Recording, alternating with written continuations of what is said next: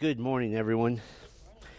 We are going to dive right in. We are starting Christology 1 today. This is Module 2, Session 3, if you're keeping track. So let's go ahead and pray. We're going to try and get through all this today. I don't know if we will. Let's pray. Thank you, Father, for the Lord's Day. We wake up as we do every other day, and yet today, Lord, our first thoughts are of you, and our goal and our joy today, Lord, is to focus our attentions, our minds, our hearts on the truths of your word, to more deeply and richly know your dear Son, Jesus Christ, and that is very specific to our goal in Bible Training Institute this morning. Lord, I pray that we would see Christ more clearly. The truths that we hear that we already know, I pray they would embed themselves all the more deeply in our hearts. The truths that we know yet have forgotten, I pray that we would bring them closer to the surface, and the truths that we have never heard before, I pray would enrich our understanding of our Savior. And we pray in Christ's name, amen. So today, theoretically, we're going to begin Christology, and as always, we'll go back and forth. We're going to do the pre-existence, the deity, the humanity, and the nature of Christ. I don't know if we're going to get to all of that. Just to lay out the roadmap a little bit, after Christology 1, we're doing 1st and 2nd Chronicles, which is the opposite of Christology 1 in that it's short, because there isn't a lot to say about those because they're very repetitive. So on that day, we'll either finish what we started today or we'll maybe do a Q&A or something. So we have a couple of long sessions with Christology 1 and a short one with 1st and 2nd Chronicles, but our time frame is always the same, so we'll just try to adjust as we go. So we're going to start talking about Christ, and as always, I like to kind of start big and broad. What does our culture say about Christ? Well, there's lots of cultural opinions. Almost everybody believes in Jesus at some level. There aren't that many people who just say, I don't believe Jesus existed anymore, because all you have to do is Google him. And everybody, you can look up Jesus in the dictionary. He is an historical figure. There are very few people who try to deny the actual existence of a man named Jesus. But beyond that, then, what does the culture say about him? Well, the culture, generally speaking, wants to tame Jesus, wants to make him in our image and make him a little bit more, likable, you might say, or maybe somebody that fits a mold of what we think a good person is supposed to be. Some feel that he is sort of a fix-your-life guru, somebody to make your life better. That's heresy. And that view doesn't come from outside the church. Sadly, that view comes from inside the church, from inside the doors. The prosperity gospel, for example, they see Jesus as somebody to fulfill your dreams and desires. Others see him as a good teacher. Maybe that ventures now outside the walls of the church. But calling Jesus simply a good teacher denies the deity of Christ. And so we have a problem immediately. Others like to try to, if I might put it this way, overly humanize Jesus and say that he's my best friend. He's my bro. You know, he's that guy who's sort of my heavenly buddy. Well, what does that do? That denies the justice, the wrath. It denies the attributes of God, which Jesus fully possesses. And so that's making Jesus, that's what all the popular country songs about Christ are about, right? You know, what's the famous one? Jesus, take the what? The wheel, yes. Well, I hate to say this, he's always had it. Others say that Jesus is about social justice. Is that true? No. That denies the need for redemption. Jesus is about divine justice, not social justice. Others say Jesus is about being concerned for the poor and the needy. What did Jesus say about the poor? They'll always be here. That was his statement about the poor. He was more concerned about redemption. The poor and the needy denies the overall decree of God that as long as we live in a sinful world, there will always be the poor and the needy. And I'm amazed at how liberals say that this is what Jesus was about. You know what they don't do? They don't quote Bible verses, because it's They're not going to Scripture, they're going to their conception of Christ. What is it called when you have a conception of God, a conception of Christ that is inaccurate? That is idolatry. You have formed an image. You may as well get a piece of Play-Doh and form an image and say, this is Jesus. That's what you've done in your mind. So, the cultural opinion gets it wrong. Even within the church, there are those that say, and this is a very popular position, there are those that say, well, I don't want to mess with doctrine, I just want to love Jesus. Well, what's wrong with that? Jesus Christ cannot be pitted against doctrine. To say, I just want to follow Jesus because, well, doctrine and theology divide the church. If you say, I just want to follow Jesus, I hate to say this, but you've already engaged in doctrine. You've already engaged in theology. You can't help it. Because any discussion of Jesus is by nature a discussion of the doctrine of Jesus. Somebody says, I just want to love Jesus. You know what you should say? You should say, well, what's he like? And when they begin explaining what he's like, you say, well, hang on, I thought you said you didn't want to do doctrine. Because that's what you're doing right now. Everybody does one of two types of doctrine, right or wrong. But you will do doctrine. You do have theology. Somebody says, well, I believe Jesus is a good man. I don't have a doctrinal stance. Yes, you do. You have a heretical stance that denies the deity of Christ. So everyone does doctrine. So you can't separate those two.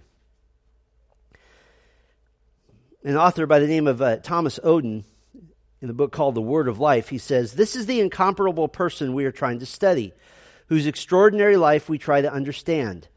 The closer we make him the object of our study, the more we become aware that he is examining us. It's kind of interesting, even in our studies of God, our studies of Jesus, that sometimes we forget that we're the ones under closer scrutiny than he is. And so there's that mirror that goes back and forth, and that's a good thing for us. So if discussing Jesus is by nature a discussion of the doctrine of Jesus, wouldn't it be our duty to get it right, to get that correct? If you're married, you wouldn't like to walk in on a conversation that your spouse is having with somebody else where they're completely misrepresenting you. That wouldn't be okay. And so we want to accurately represent Christ. So we're going to start, and we're going to do just some foundational basics and take our time through it, because these are important. We have to start with the pre-existence of Christ. The pre-existence of Christ is important because in the eyes of the world, Jesus came into being when he was born in Bethlehem. That was his beginning. So we start with pre-existence, and we'll categorize this from different sources. First of all, in the Gospels. John said in John 1, in the beginning was the Word, and the Word was with God, and the Word was God. He was in the beginning with God. All things were made through him, and without him was not anything made that was made. So what is this? What is this? This is the Word that was before everything else. This is the Word that was with God. This was the Word that was God. And this is the classic verse, by the way, that Jehovah's Witnesses in their so-called translation. By the way, the Jehovah's Witness translation of the New Testament was done in the mid-50s by a guy who never took a Greek class. It was just him making stuff up. And their translation says, in the beginning was the Word was with God, and the Word was a God.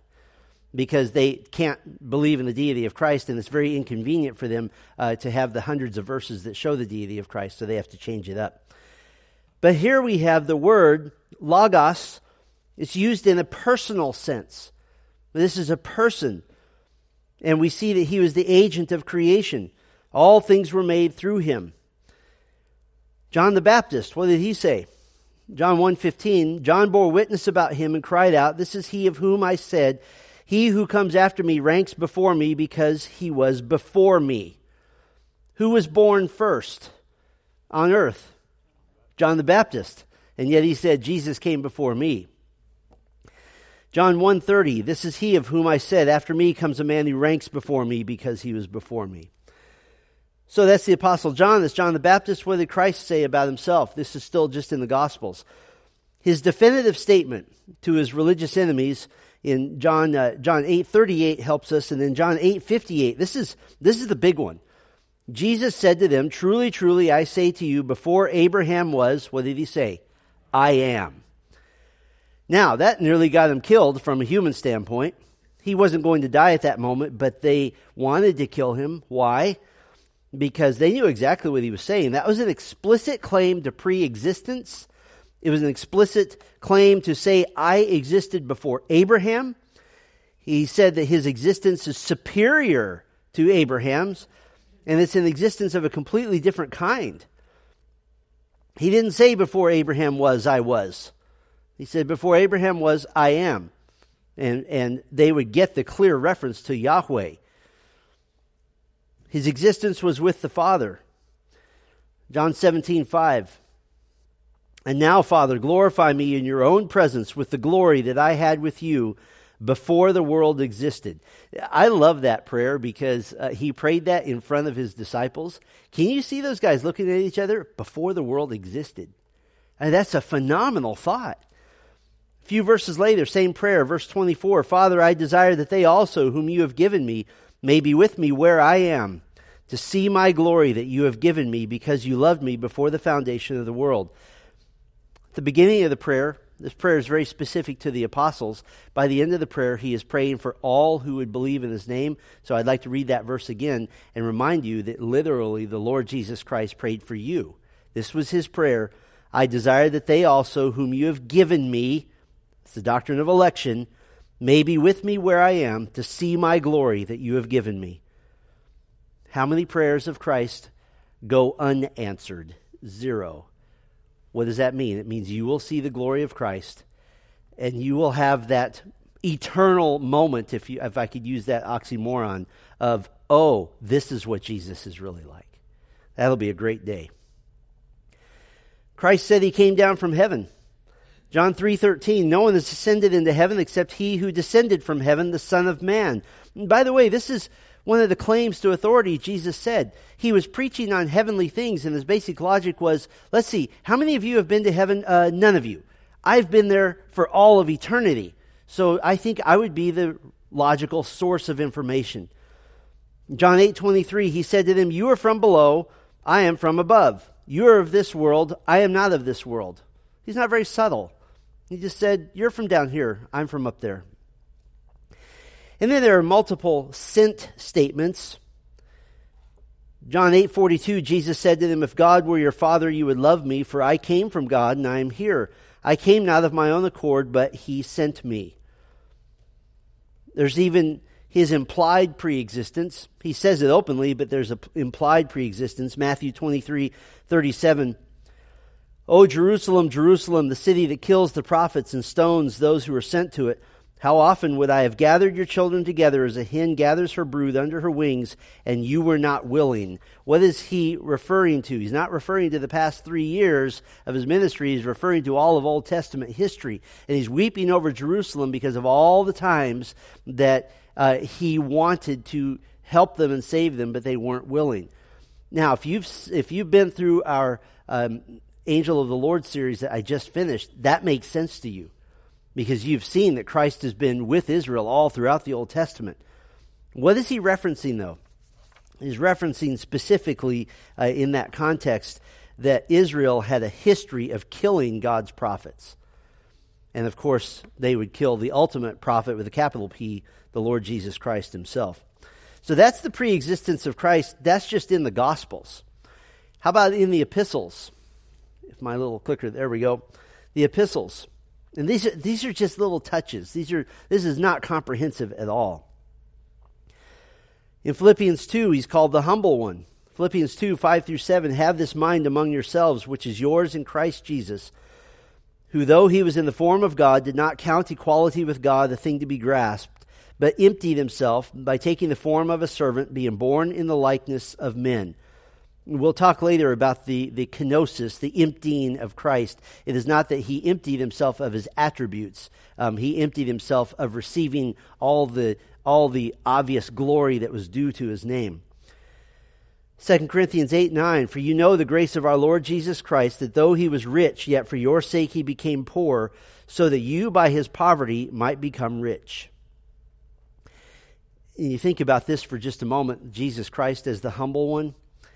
There's no other being in all of history that literally owns everything and at one point in his existence had nothing. That when he went to the cross, literally the last things he had on this earth, his clothing, that was taken from him. And so when Paul says he was rich, he became poor, you can't even fathom the extremes of that spectrum. And so that's what he did for us. He's also the preeminent one, Colossians 1:17. I'll begin in verse 15. He is the image of the invisible God, the firstborn of all creation.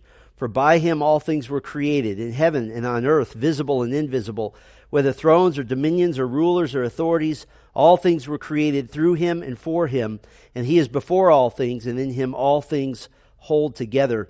If you were here a few years ago when I preached through Colossians, we spent 3 messages just on those 3 verses, and I would encourage you to go back and pick those up. They're tremendous verses on the preeminence of Christ. And so he's called the firstborn of all creation. Don't get confused by firstborn. Jehovah's Witnesses will say, aha, see, he had a beginning point. No, that doesn't mean that. Firstborn in Scripture also means preeminence, that he is first. He is at the top. He created all things himself. The Jehovah's Witness translation, by the way, it says he created all other things, because they have to make Jesus a created being, and so they have to keep adding words in to fit their theology. He is before all things. The fullness of God dwells in him. He's the center of creation. He's the center of history. Some believe that, and I hold this view, that Colossians 1:15 through 20 is what is called an embedded hymn.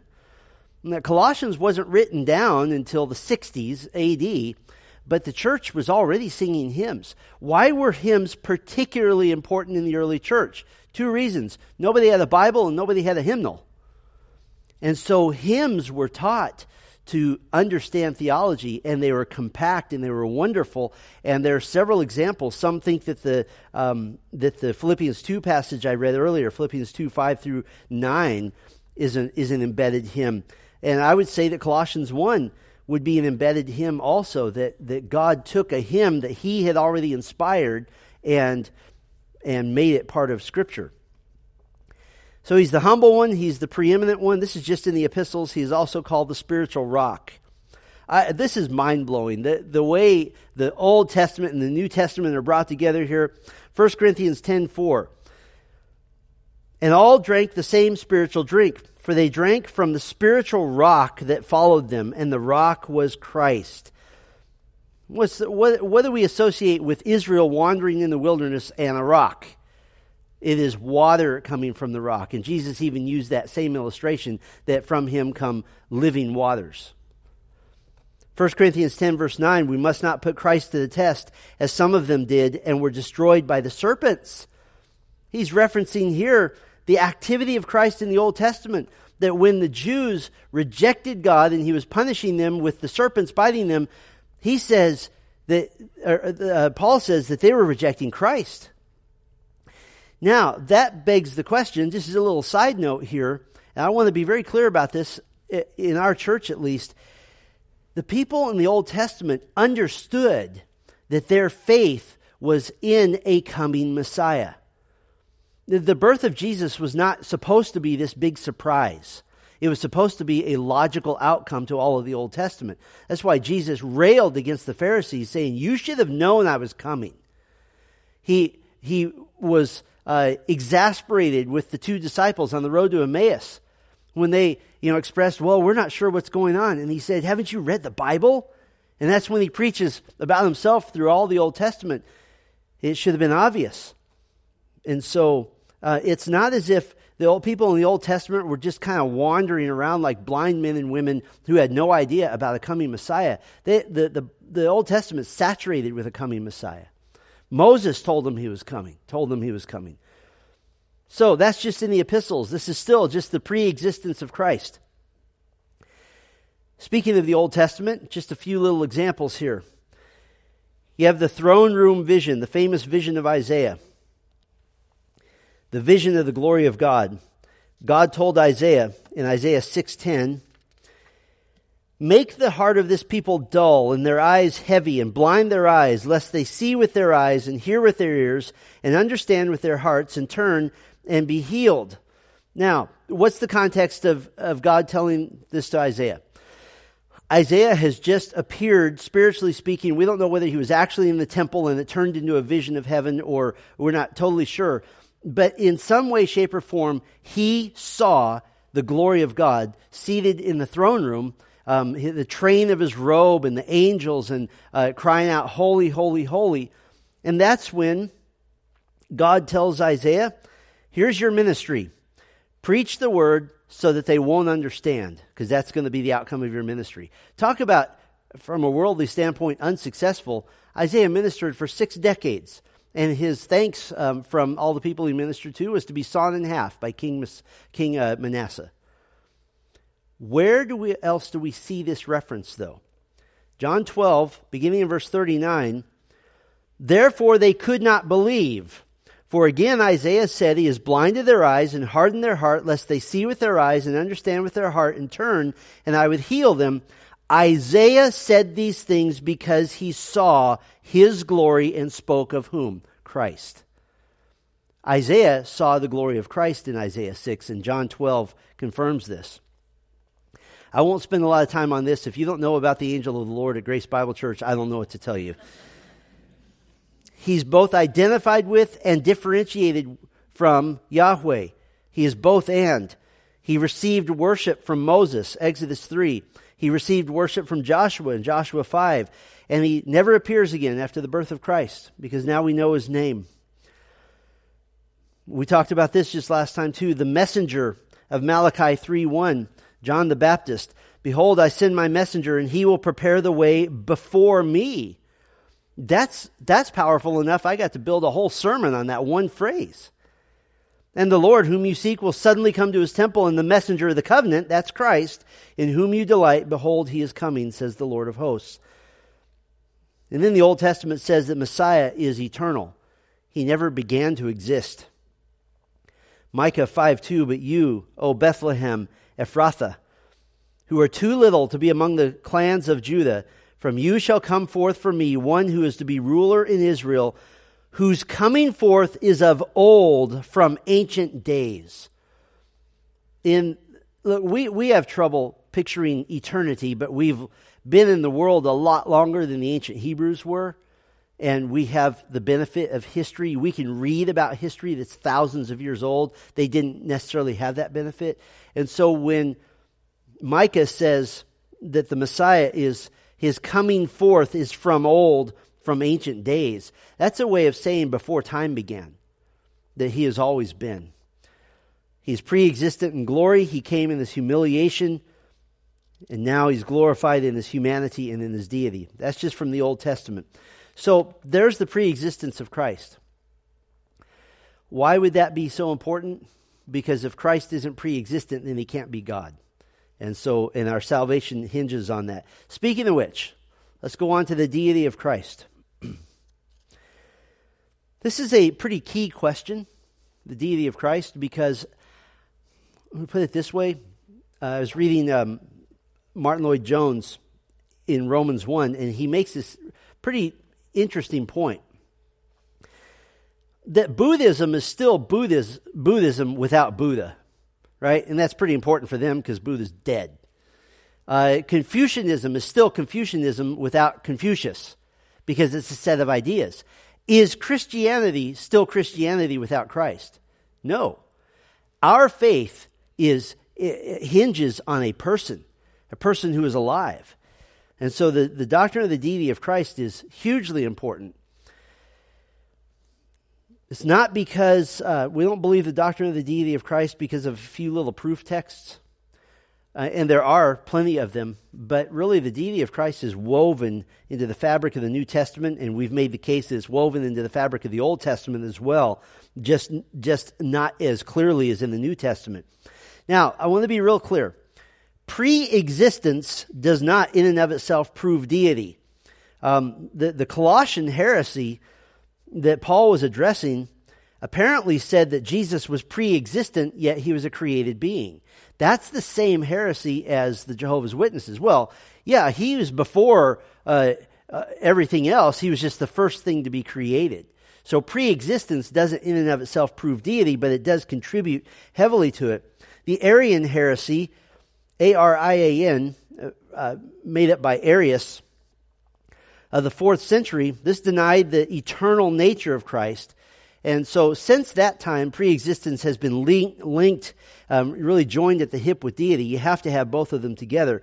But let's start here. The divine names applied to Christ. And the first one, obviously, God. John 1:1, the Word was God. John 1:18, no one has ever seen God, the only God, who is at the Father's side. He has made him known. The context here is still the word of John 1:1. And you notice, by the way, the doctrine of the Trinity, the overall doctrine of the Trinity in the Bible, very often you get 2 out of 3 of the persons of the Godhead together, and so we link those together, and this one is no exception. No one has ever seen God who is at the Father's side. So you have both together. John 20:28, Thomas said, "My Lord and my God."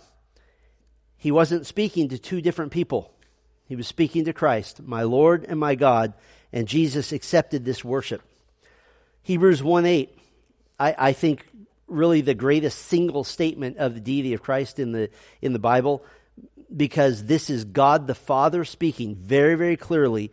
But of the Son, he says, "Your throne, O God, is forever and ever.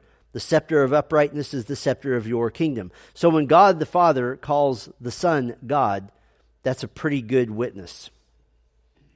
1 John 5:20, we know that the Son of God has come and has given us understanding so that we may know him who is true. And we are in him who is true, in his Son, Jesus Christ. He is the true God and eternal life. Romans 9:5, he is called God, blessed forever. Titus 2:13, he is the blessed hope and God. So he's called God in the Bible enough times to make us suspicious that maybe Jesus is actually God.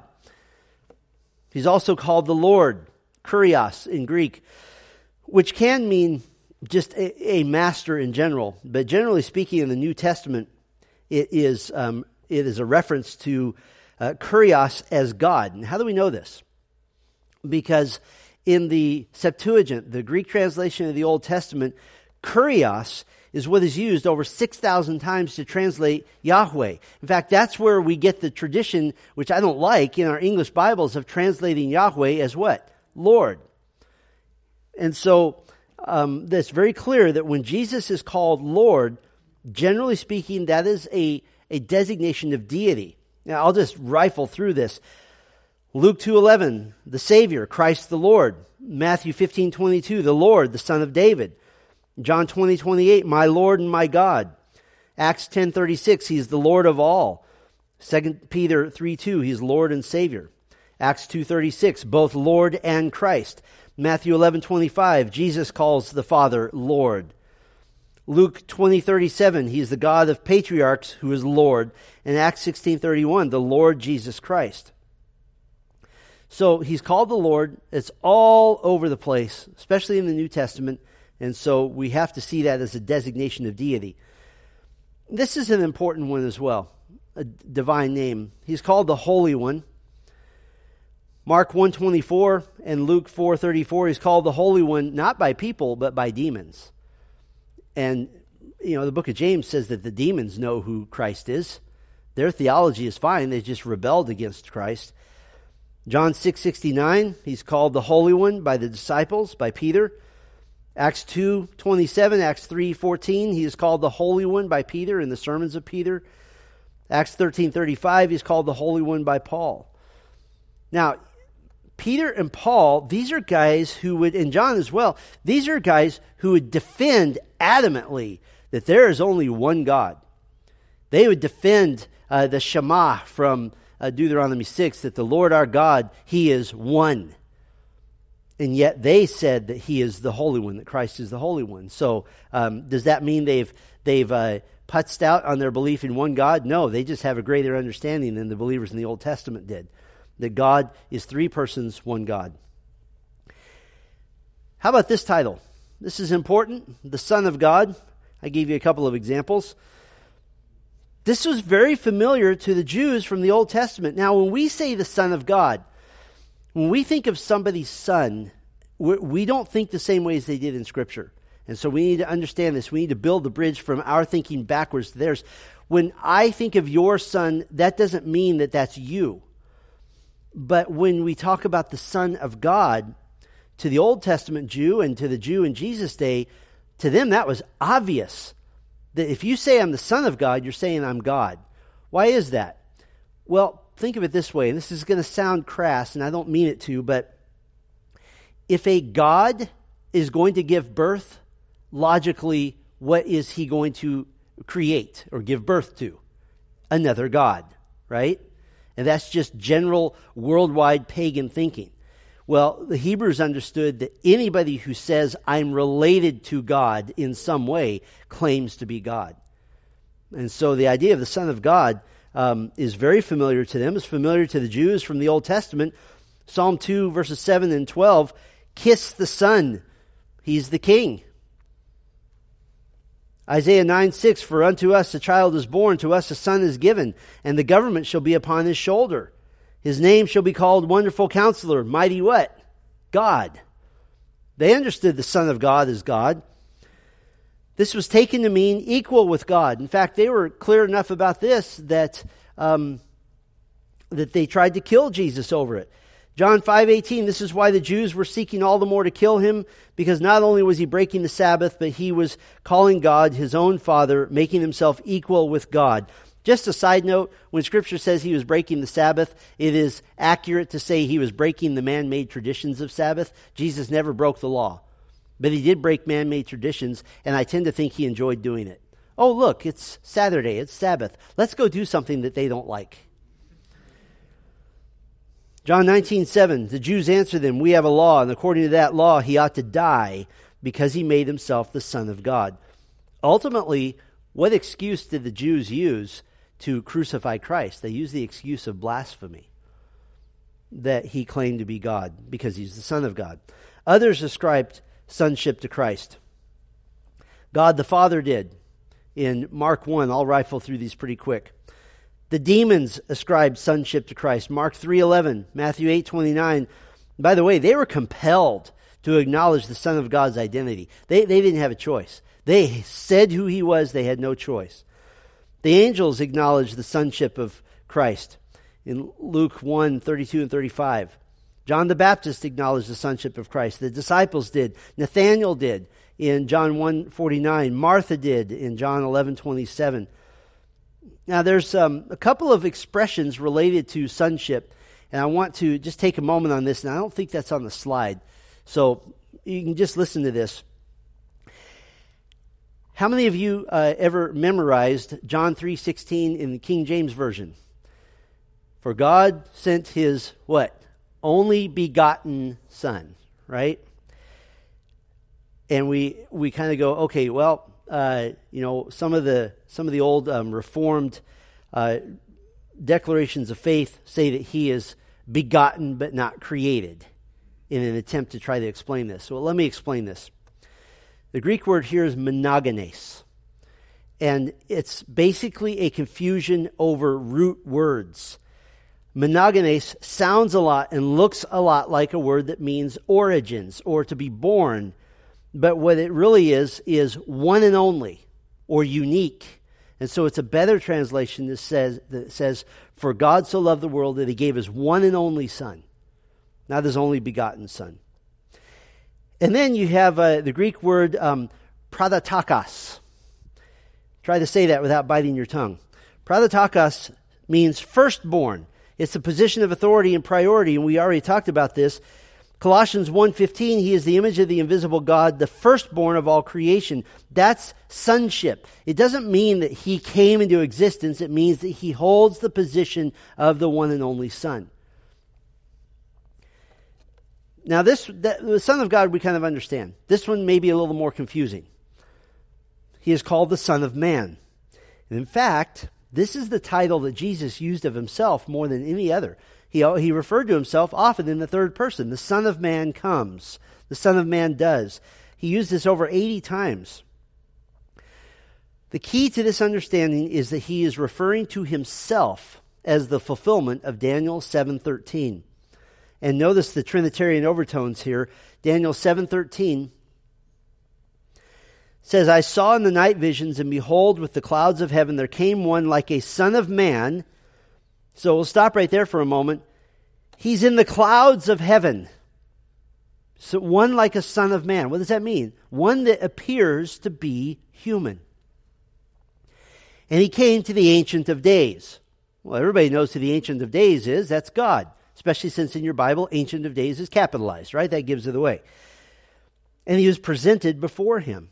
So you have a human being presented before God who's in the heavenlies. And this is a very eternal picture. So in Matthew 26, beginning in verse 63, Jesus makes a direct reference to Daniel 7:13. Jesus remained silent, and the high priest said to him, I adjure you by the living God, tell us if you are the Christ, the Son of God. Jesus said to him, you have said so. But I tell you, from now on you will see the Son of Man seated at the right hand of power and coming on the clouds of heaven. Now, Jesus has taken Daniel 7:13 and he's given us the context. The Son of Man being presented before the Ancient of Days is the moment before his second coming. That he is being presented as, all right, is everybody ready? Let's go. And Jesus now presents that as, I am the Son of God, I am the Messiah, and I will be coming. He says, you will see him coming on the clouds of heaven. Then the high priest tore his robes and said, he has uttered blasphemy. Why? Because to call himself the Son of Man is to call himself God. What further witnesses do we need? You have now heard this blasphemy. What is your judgment? They answered, he deserves death. And so Jesus equates the Son of Man and the Son of God. It's the same thing, same person. So those are just the names of God applied to Christ. Let's see how much farther we can get here. I think we can do it. Divine attributes applied to Christ. Again, a short list. And I won't take a long time on this because I think you've been well trained and this is pretty obvious. Colossians 2:9, for in him the whole fullness of deity dwells bodily. What does that mean? Everything that God is, Jesus is. Everything that Jesus is, God is. Let's go back and forth. He is holy. We already talked about him being the Holy One. He's faithful and true. Revelation 3:7, Revelation 19:11. The Bible speaks of his righteousness. 1 John 2:1, 2 Timothy 4:8. His love, 1 John 3:16. I love the fact that John 3:16 and 1 John 3:16 both speak of the love of God. That's easy to remember. His omnipresence. Matthew 18:20. Top 10 list of verses taken out of context by well-meaning Christians. For where 2 or 3 are gathered in my name, there I am among them. That does speak of his omnipresence. It also speaks of church discipline. Sorry, that's the context. It's not meant to bring a tear to your eye. It's meant to bring fear to your mind. Colossians 1:17, he is before all things, and in him all things hold together. How can you hold all things together if you're not everywhere? Jehovah's Witnesses like to say this. Well, if Jesus is God, who ran the universe when he was on the cross? Jesus did. That's simple. If you believe he's God, then that's not a problem. I can't wrap my mind around that. How is he crying out, my God, why have you forsaken me, while he held all things together? I don't know, but he did. He is omniscient, all-knowing. Colossians 2:3, in whom are hidden all the treasures of wisdom and knowledge. Everything that can be known, Jesus knows. And it's infinite from his standpoint. We have finite capability for knowledge.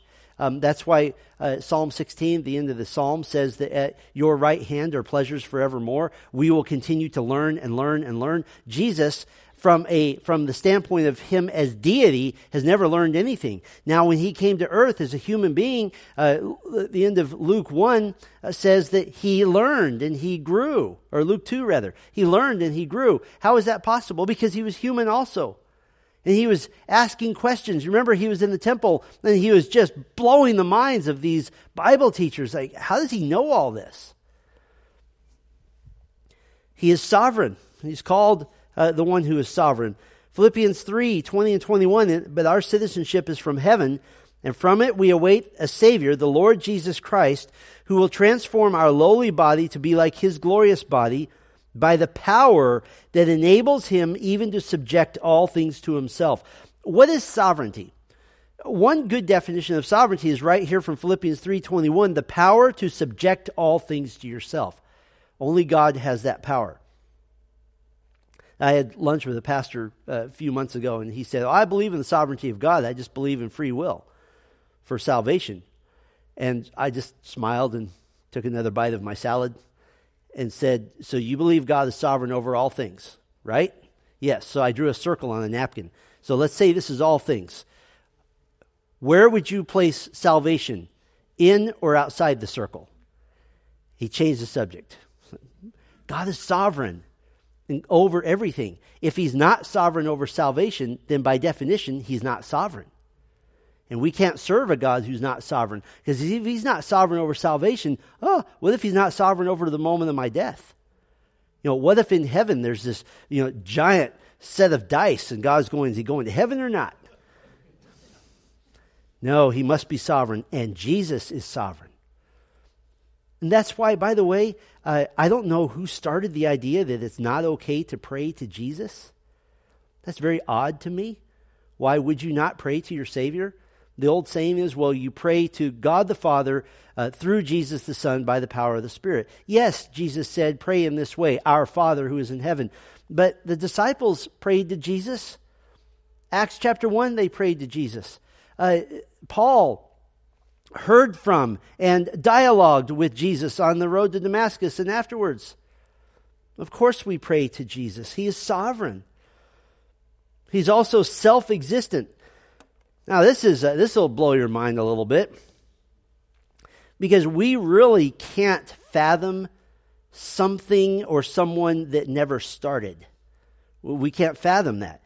John 5:26, as the Father has life in Himself, so He has granted the Son also to have life in Himself. Now, right there, our brains begin to blow. Wait a minute, God the Father granted God the Son to have life in Himself. That's a human way of saying that He has recognized that He has helped us to recognize that the Lord Jesus Christ is the very definition of life.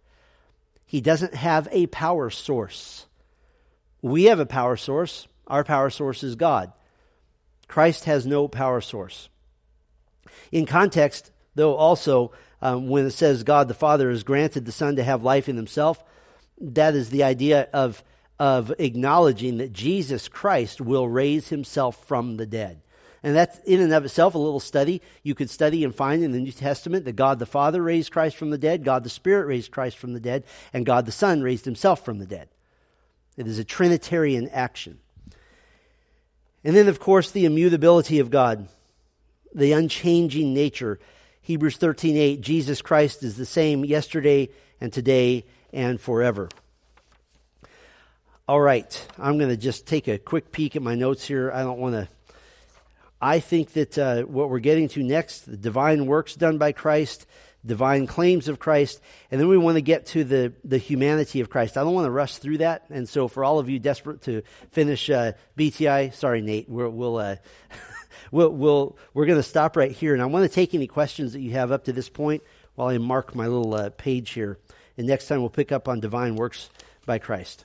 What do you think? Ask some questions or make some comments.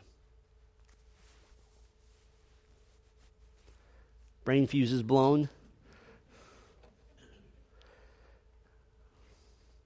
All right, I'll ask you questions. What does your knowledge of Christ do to Monday through Sunday? Understanding Him. Just what we talked about today. What should it do to your life? How about start on this side? Anybody over here? You don't even have to raise your hand. Just yell. Just increases your love for what He's done for us, that He's in control of everything, even the little things that you go through. Okay. Increases your love for Him because you realize He's sovereign. He's in control of every little thing. Absolutely. Yeah, David. Keeps your mind on track and just thinking of Him and meditating on who He is, and helps you to understanding instead of keeping your mind off track of all this other stuff that can be hitting you throughout the day. Absolutely. The more you know of Christ, the more you're thinking right thoughts. And when your theology of Christ is reduced to, he's my best friend and my homie, that's my theology, you formed an idol that's an inch tall instead of seeing Christ as the glorious God of the universe. What else? What does your knowledge of Christ do to your daily life, or what ought it to do? More motivation for obedience. Yeah, absolutely. Because the bigger Christ is, you're like, oh, he's watching right now. Yeah, Chris. For me, realizing that God is everything, is everywhere, and has control of everything, that to me, to worry really goes away. I'll have concern about things, but I said, you know what? As we said, it's not something I dwell on. I know that things are going to be okay through Christ, and that it gives us that confidence that we're going to be okay through Christ no matter what else happens. That our life, our spiritual life, that we're going to be fine. That God is going to take us where He wants us to. Chris, I think that's a terrific point, because we're honing in on the sovereignty of Christ, and the great thing about believing the sovereignty of Christ is that literally gives us a flesh and blood person that we relate to. That's why God the Son is the greatest revelation of God, because he's somebody that we haven't seen him in person yet, but from the Gospels you have a clear picture of who he is. You'll recognize him. It won't be like, hey, who are you in heaven? Well, I'm Jesus. No, you'll be running to him. But here's the beauty of the sovereignty of Christ. That's relatable. And it's been said, and I agree with this. Chris brought up a great point, two concepts of sovereignty and worry. So picture sovereignty and worry on a scale here, and it's better to be heavier. Okay, so it's better for the scale to go down. If this is sovereignty and this is worry, the lighter your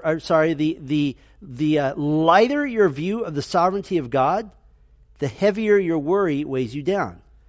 And the greater your knowledge of the sovereignty of God, then it goes this way. And really, this is why continuing to dwell on sovereignty just makes it to where just make the scale hit the bottom and the anxiety just falls off. That's the whole key. That is everything. Yeah, Joe. Sunday school, I've been permeating myself in the book of Esther. And what a great example.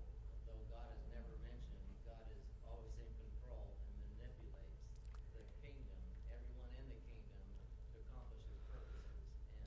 And the sovereignty of God has just been the sole, or one of the greatest truths that have set me free in my business, to that God is in control, finances don't work, construction's up and down, but God's sovereign control brings you so much peace, and it's given me a childlike peace to know whatever happens, no matter what, God is in control. Joe's point, and I'm saying this for the recording, that for him, knowledge of the sovereignty of God has given him peace in his business. And Joe, I've seen that in your life. I see what you do one night a week playing volleyball when you ought to be marketing your business, right? Well, what is behind the concept of God making Israel have a Sabbath day? The concept is believing that He is sovereign, and that if I quit working for a day, that God will still provide for me. That is a good exercise. That's what enables you, if you're the provider of your home, that's what should enable you to turn off the moneymaker in your mind and just be at home and just be a husband and a dad and not worry. Because what did Jesus say? How many of you by worrying can add a single day to your life? You know, it's not like you'll be 95 and go, I would have died 10 years ago if I hadn't worried so much. No, we don't add any time to our lives. It's the belief in the sovereignty of God is what allows you to say, all right, it's time for me to clock out, as it were. And this is tough. I've talked to lots of self-employed men who have trouble clicking that off, because work equals money, right? And you keep going and going, and you blink and find out, oh, I'm 60 and I'm still worrying to death about everything. I've seen guys with 8 figures in the bank wrapping their hands like this because they're worried and concerned. It's like, wow, you might have to sell that 4th yacht. I mean, I don't know what's going to happen here. And conversely, I've seen men who live paycheck to paycheck, like Joe, job to job, just peaceful, going home, say, hey, let's grill some burgers, let's enjoy ourselves. Why? Because you can enjoy life with a sovereign God. If you don't believe in a sovereign God, life is tough, right? I've told you this story before. It still just makes me smile, though, at God's sense of humor. When my dad was killed in a car accident, I got to preach the sovereignty of God to 450 Arminians. My dad was a closet Calvinist in a huge Arminian church. And it's like, it was the weirdest thing. I was answering questions for hours after that message, and it's like they sort of forgot that it was about my dad being dead, and they were asking, how is this that you really believe this? Because the illustration I used was that my dad had a calendar with some appointments on it, but God's calendar said this is the day he's going home, and that I'm okay with that. So that was a phenomenal time to get to do that, because it was the sovereignty of God which allows us to have peace. What else about just knowing Christ in general? We've gotten to sovereignty. I know that's our favorite. Yeah, Larry. The more we know higher about him, the more we know broader, I should say I know these things. It is totally humble, totally humble. Absolutely. So, yeah, Larry's point is that the higher our knowledge of God, then I'll put some words in your mouth, the more humble we are. Or to put it the way John the Baptist did about Christ, he must increase and I must what? Decrease. Doesn't that make sense? Ironic to me that in American evangelicalism, the most arrogant Christians are the ones who don't know squat. They don't know anything. And, I believe in this and that. I know a guy who can't, their church is in need of some renovation and some building projects, and because he knows his church has such a low view of God, he can't preach on giving to them because they think it's self-serving. He can't preach on sacrificial love in the church because he has a church filled with people that think that God is existing for their benefit only. And I've had a talk with him, and I said, well, that's your fault. You need to preach theology to them. But he said, well, but we need a building now. Well, that's not, you should have thought of that 5 years ago. Because upon our theology then is built our obedience, right? And then it becomes easy. Do you love God? Yes. Do you have a humongous view of God? Working on it. Absolutely. So obey him. No problem. He must increase, I must decrease. Great point, Larry. Thank you for that. We're out of time. We'll continue next time with, we'll do this session. And for anybody who's listening to the recording, this is Module 2, Session 3. We'll do Part 2 next time. Let's pray for just a moment. Thank you, Father, for these moments. We're just beginning our Lord's Day, and we begin to turn our affection toward Christ.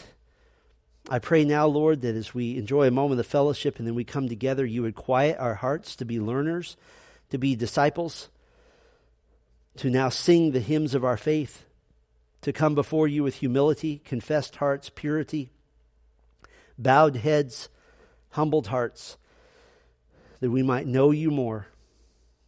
And as has been brought up so well, that you might become greater and greater in our minds. We might become less and less. And if that will be the case, then all is well. We thank you and praise you in Christ's name. Amen.